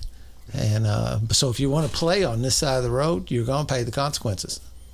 If you're going to play on this side of the road, if you'll stay over here, things go pretty smooth. Life rolls along pretty good. But when you start stepping over there on that other side of the line, and how far you spend time over on that side of the line, you know, you'll learn how you'll win your stupid prizes. Stupid games win stupid prizes, and that's just to some extent. It seems at times it's just that simple. Just continue to do the right things. And let everything else, let the rest of the chips fall where they may. And they fall pretty good when I'm doing this. And again, we always in recovery have to put in that disclaimer that there's still shit happens. Definitely. But I deal with it a whole lot better than I ever did before too. I can walk through things. I can walk through hard things today in a healthy manner. Because I don't have to go completely fuck my entire everything up just because I've had one bad day. Well, and we don't have to do this shit alone. Like that's the biggest part for me. Like I can call people today when I'm going through some shit. I can call somebody. I reach out to somebody, and whether it's the advice I want to hear, whether it's whatever I want to hear or not, they shoot straight. You know, and I know whenever I ask somebody something today, in my circle, in my support group, they're gonna give me the truth. They're gonna give me the best suggestion that they can give me in my situation. And 9 times out of 10, they've been through the shit, which is something else cool about this program because somebody's been through it, man. If not, they know somebody who's been through it, which is cool, man. It's really cool. I heard something in a meeting the other day that made me start thinking something about, you know, it's never a coincidence when you go into a meeting and you hear exactly what you need to hear. It's God answering your prayers. Like, this is what you need to hear. Listen to it, you know. How many times in early recovery when you were still on the steps did you walk in a meeting and they were talking about the step you're on? And how can that happen to everybody? You know, because we're not all on the same step. Exactly. It's funny. And I remember talking about it like what it was, you know, going to my sponsor. You ain't going to believe it. Right. You know? It's so funny. Now, guess what they my guys come out all the time. You can't believe it. I went to a meeting tonight and they were talking about step 3.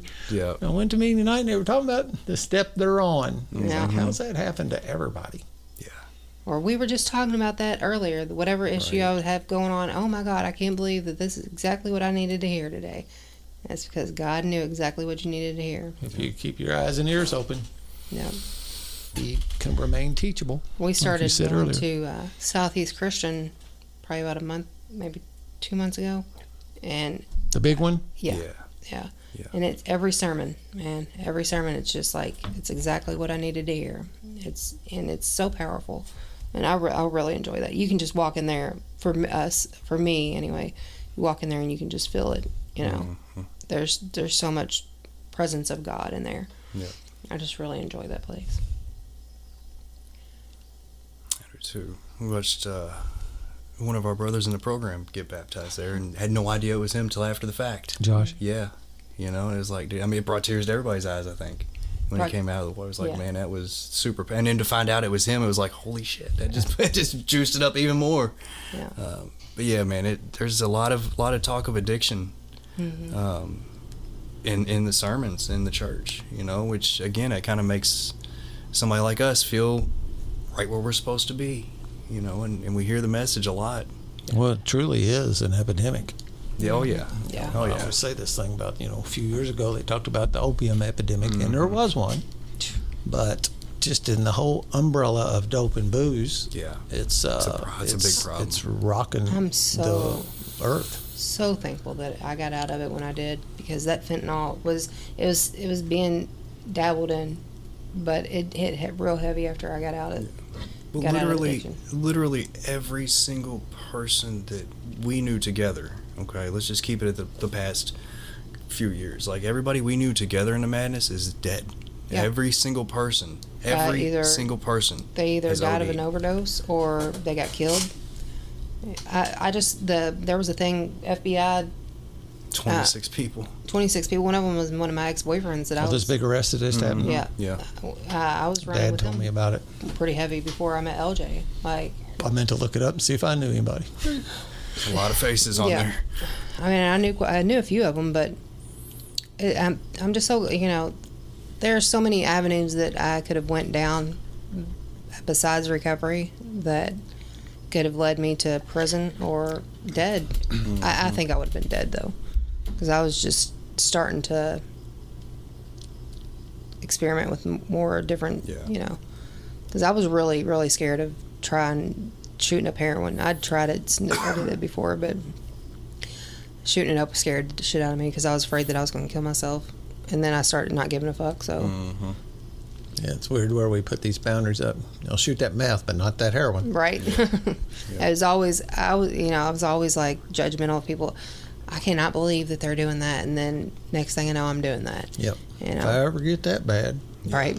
The first Yeah. time I heard Yeah, I a guy got- mention heroin, I was like, there's heroin in Louisville? Yeah, You me know, too. like, there's heroin here? yeah, I thought that was like an East and West Coast thing. Right. I didn't know that was actually Yeah. here when I first started hearing about it, and then it just blew up. But it was off the tail end of that whole pain pill epidemic, and that's another. I've read a lot of things about that story, and more educated than I intended to be. Yeah. But that's, at the end of that, was same thing with my 1 month before my sobriety date, I did heroin for the first time. And I just snorted it. And I went and picked up some dude I met in rehab because he could get me some. And That's the best we place went to meet over him. someplace, and you know how them dudes don't ever have no wheels. I've always Right. had a car and the license and registration and insurance and all that shit. I always had that stuff. And took him over, and he got what he needed, and we came back here, actually sitting right in that room. And he wanted to know, he said, "You don't happen to have any needles, do you?" And I was like, "Yeah, I think I do." And I had a whole box of them from our IVF therapy, our IVF stuff from going through in vitro my fertilization, both of my kids. And I had a whole box of them, and then it didn't even and I come in there, "Does any of these work?" He was like, "Hell yeah, can I have a handful of them?" You have no idea Take some. how gold those things were on the And, streets. that's what he was really happy. And then I didn't even know how much. I was like, cut out how much you think I ought to do, because I don't know nothing. Right. That's scary. And he did. And then, boom, I did that, and it was off in La La Land for a little bit. And I remember looking over at him, and he had shot it, and he was all slumped over and just gone, you know. And I never had a fear that he was like dead or anything. That never, like, OD did not cross my mind. He was just, you know, out. And then later on that night, he was like, "Man, you got to take me home." And I was like, "Well, goddamn, you know, ain't nobody's gonna be here all night." And he said, "Yeah, but I got to get home." And so we go to get in the truck, and he says, "Hey, you got to hide this somewhere." And I'm like, "What do you mean?" He said, "Open up your hood." And he put the stuff that he had in the fuse box and under the hood and shut it. And like that level of paranoia flipped me out too. I was like, wow, you know, because I never worked real hard to hide my, you know, I put it in my pocket. Right. Yeah, there's some eccentric hiding places we could come up with. And took him out there, and of course, when I drop him off in the middle of the night up here in this, like in the woods almost kind of thing, you know, then we got to get out and pop the hood and get a flashlight out to find the shit, you know. And it's like, man, this seems like a lot of trouble. And of course, a few days later than that, I'd used up what I had, and I called him back, and he said, "Sure, meet me over at such and such." And I met him, and I gave him $100, and he disappeared on me. And it pissed me off. I swear I had a resentment against it that might have saved my life. Yeah, that's what I was going to say. Because, you know, my sobriety day, that was right around Thanksgiving weekend of 2014, and my sobriety date's January 1st of 2015. And it's funny that, you know, that he stole my $100, which is, I have always had money. I just had jobs that paid well, and that's something I never did. Plus, I stole all my drugs, so I didn't have to buy them. Right. I was breaking in houses, getting them, you know. I didn't have any financial involvement in my drugs. Just criminal, it's fine. And, it is kind of funny because you know, the financial straits most people get in using.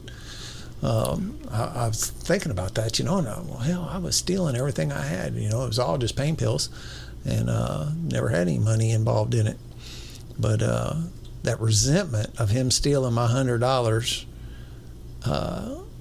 I remember going, you know, well, fuck that shit. I ain't never doing no of that shit anymore. That's just bullshit, man. Motherfucking drug addicts steal your goddamn money. Fuck them. You know? Fuck them drug addicts. I ain't one. Yep. I wasn't trying to get no heroin. Yep. I was just doing a holdover because I was, you know, I couldn't find no pills. Otherwise, I wouldn't have done it. You couldn't find anybody's house to break into. And then, you know, he did, and he's dead. See?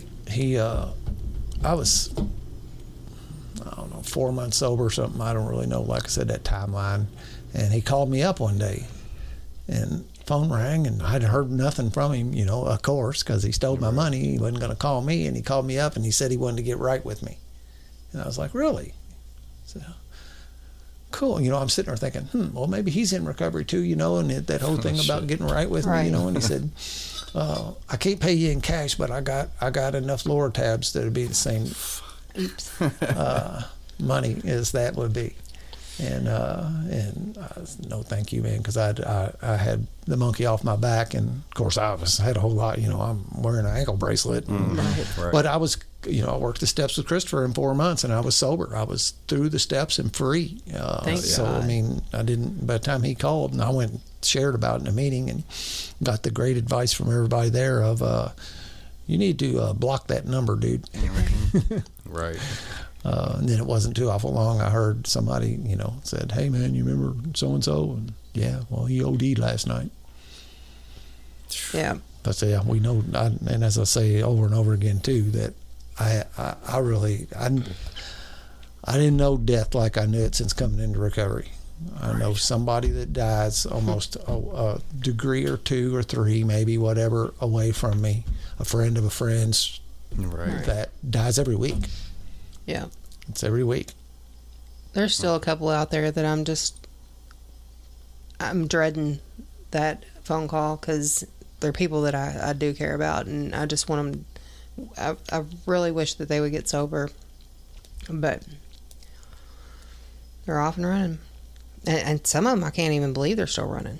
You know, like how. Yeah, you say that. That's the thing. You know, like you say, you thought you'd be dead, and I know, and that's not a bad thought to saddle up on either, right? But some people keep doing it for a long gosh damn time. Yeah. But you don't get old. Oh no, you can't. I was watching some tripped onto some YouTube channel the other day about they were interviewing people in the street. Oh my God. And I think it was Tucson, Arizona, if I'm not mistaken, homeless people, you know, and they were all homeless. And just, I mean, golly, it gives you that another dose of like, jeez. You know, That's where there I am. Yeah. That's where I was heading, that's for sure. Yep. Well, what do they say? What's it? If not for the grace of God, there I go. Yeah. No doubt. So was what I thought. And I took a big dose of watching them the other night, too. Yeah. It's good for me. Good. I run across them on TikTok, and it's just devastating. It's so sad. I find myself stuck on them too. Like, why am I watching? It's like that same thing. Like, I have to sometimes. I have to remind myself I'm one bad decision away from being right there. Yeah. Yeah. You know. Saw some dude the other day. He had been hit by 2 cars out panhandling in the dark. And and he was all, and he was probably, I think he said he was 28. God. And he's broke his collarbone and his arms all screwed up, and you can tell, and he's broke his back too, so he's all hunched back over, and that's the way he would walk through the streets, you know. 28 years old and has some big open wound on his leg, and the dude who was saying, you know, he said, man, I'll call you an ambulance and get, you know, you need to get looked at, dude. And he's, no, man, I'll be all right. I'll be all right. Yeah. Like, no, you're not all right. No. Right. You're not going to be all right. They're fine not with all just right being now. that way. Yeah. Well, walked off. Yeah. I was fine with just being the way I was too. Yeah. And then you read the comments, and it's what blew me away, man. People was like, I went to high school with that dude, man. Yeah. And different stuff of people knowing him before it caught up to him. Yeah. There was one of them I was watching. It was somebody's sister or brothers and stuff, too. You know, they comment on YouTube. That's my brother. I haven't seen him in 9 years. Wow. And can you imagine that's where you see your brother on YouTube? Yeah. Well, my sister, she, before she passed away, my mom was like, I think I seen Virginia, that was her name, up here on Outer Loop, panhandling. I drove that street. I remember that. Sorry. I drove up and down that street, I can't tell you how many times, looking for her. I just wanted her to, you know, I just wanted to see her. Just needed to know that she was still alive. And then, right before she passed away, she had gotten an infection on her spine. And they had to do surgery. And she was in and out of the hospitals. She was still using. And she ended up in a wheelchair. And she was back at my parents' house. And you know, they're older now, and they just can't handle it. And I was like, Virginia, you've got to go get help. You can't stay here. You cannot stay here until you get sober. You've got to go get some help. We took her down to the healing place, and as soon as we pulled out of the parking lot, she was gone. It wasn't a month or two later that she had OD'd. Got out of the hospital, called them the day she was getting ready to leave the hospital, and was like, I'm going into this recovery center, blah, blah, blah. And she died, I think, on my mom's birthday. Either on my mom's birthday or the day before. See, that's the shit we do. Yeah. Yeah. Always the Monday. same way as you walk in a meeting and it's a step you're on, you end up, you know, putting a huge fucking dent in somebody else's life like that, you know, die on your mom's birthday. Yeah. Yeah. And God, not that it makes any difference what day it is, but that's like, you know, the opposite of icing on the cake. Yeah. That's and you know, the pain that we put other people, the hurt and that we put other people through, man. Yeah. Yeah. Thank God that my mom was alive long enough to see me get sober. Yeah. Thank God that I didn't, you know, that's one of the things that I just knew in my heart was going to happen, was I was going to die out here in these streets, and that's all my kids were going to know me as, was some drug addict that died in the streets. Never contributed anything to their lives. Thank God that I don't have to live like that anymore, and thank God that that's not who I am. I did a Boy Scout. Makes me think I did a Boy Scout. Kid asked me one day, the Scoutmaster had called me from the troop we were in, which I got caught. I had been fired as Cub Master from that troop for stealing pills from one of the kids' grandmas. And but he saw me get sober too. The Scoutmaster did, the head dude, because he had to sign my paper every time I went to drop my son off at Scouts.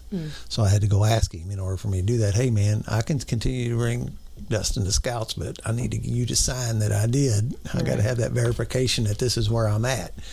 And so he saw me get well, and you know that thing, people see it, especially somebody's healthy. and asked me if, so I come and showed up at the meeting. He said, somebody wants to ask you for something. And I'm like, oh, what the hell's this? You know, I almost think I'm walking into a trap. You know how we all steal after some time. And I got there, and some little boy, some young man, asked me if I would help him do a woodworking project for the Scouts in his Eagle Scout project. And as we got to know each other, and he'd come over and we'd work on it, and, you know, he'd go, and I'm just yappy, so I talked to him, and I knew that he lived with an aunt and uncle. And when I asked, you know, one day I was like, so what's the deal, man? What's that? And he said, well, both my parents died drug addicts and alcoholic when I was a baby. Oh, you know, when he was in single digits, not necessarily a baby, but old enough to remember them, right? But too damn young, you know. And I don't know, there was some kind of thing just flooded over me whenever he told me that. I don't know, sometimes you wonder why you're doing what you're doing, and I didn't know, but I knew I was going to say yes. Yeah. I always likened that to like when a 3-year-old comes up with a toy telephone and says it's for you, right. You answer the phone. Yeah. And when a kid comes up and asks you to help him with his Eagle Scout project, you say yes. And but you don't know why, and that wave of gratitude and what I was, you know, I thought about, you know, God's given me assignments, and it's my job to figure out what the assignments are. Mm-hmm. And that was one of those assignments, and I knew exactly what I was doing right then and why he picked me, and, you know, but he didn't, you know, over time, because I talk recovery, right? So I'm talking recovery kind of stuff when I'm sitting with him, but he never mentioned any of that until I actually asked him, what's the deal? And it's again, that's the same kind of thing as, you know, similar kind of thing as walking in the meetings when the step is your step, and when you for that, you know, that flash of a moment, and it happens more often than, but it doesn't happen that awful much. For a moment, you know, you got that total feeling that you're exactly where you're supposed to be, doing exactly what you're supposed to be doing, and there's some kind of lightness and God's grace kind of thing that floods over you when I've had those opportunities. And I don't know, that what us alcoholics and addicts do to our kids and parents made me think of that story. Yeah. You know, there's nothing worse. I got a girl struggling with it now, and golly, it's hard not to have that thought that, don't do that to me. Mm-hmm. Yeah. Well, we're about at the 2-hour mark. That's where I like to be on these things. All right. Y'all got any concluding thoughts, anything you want to say to wrap a bow around things tonight? I'm sure you do. You can take a second. It definitely works, man. You just have to want it, and have to be willing to listen and be willing to grow and learn. Yeah, just gotta be open-minded to it. Open-minded to change and suggestions, and try to apply them. That was the biggest thing for me, is being open-minded to the fact that I don't know every damn thing. I had to be open-minded to, you just might be right. Once I grabbed a hold of that, man, it just kind of took off. Third step, let go. I'm letting go of the wheel. Yep. And, you know, in the beginning, there was no way I was doing it God's way. I was doing what my sponsor told me to do. Yeah, and you got to be That's willing. what I was doing. You got to be willing to go all in. You can't just half-ass it, man. You can't. There's no, I'm going to hold on to this and still try to do this. Half measures availed us nothing. Yeah. Yep. I remember my sperm donor used to tell me, if nothing changes, nothing changes. And I had to change everything. It's the truth. To be who I am today. Yep. I'm proud of the person I am today. Oh, for sure. I'm grateful for who I am today. I love myself today. Yeah. That's something I used to never be able to say. I'm my best friend. Absolutely. Yep. Yep. Absolutely. And what's this other one says? Till we let go of our old ideas completely, the result was nil. Yeah. Mm-hmm. Usually can quote them pretty top off, but then it's got me hung.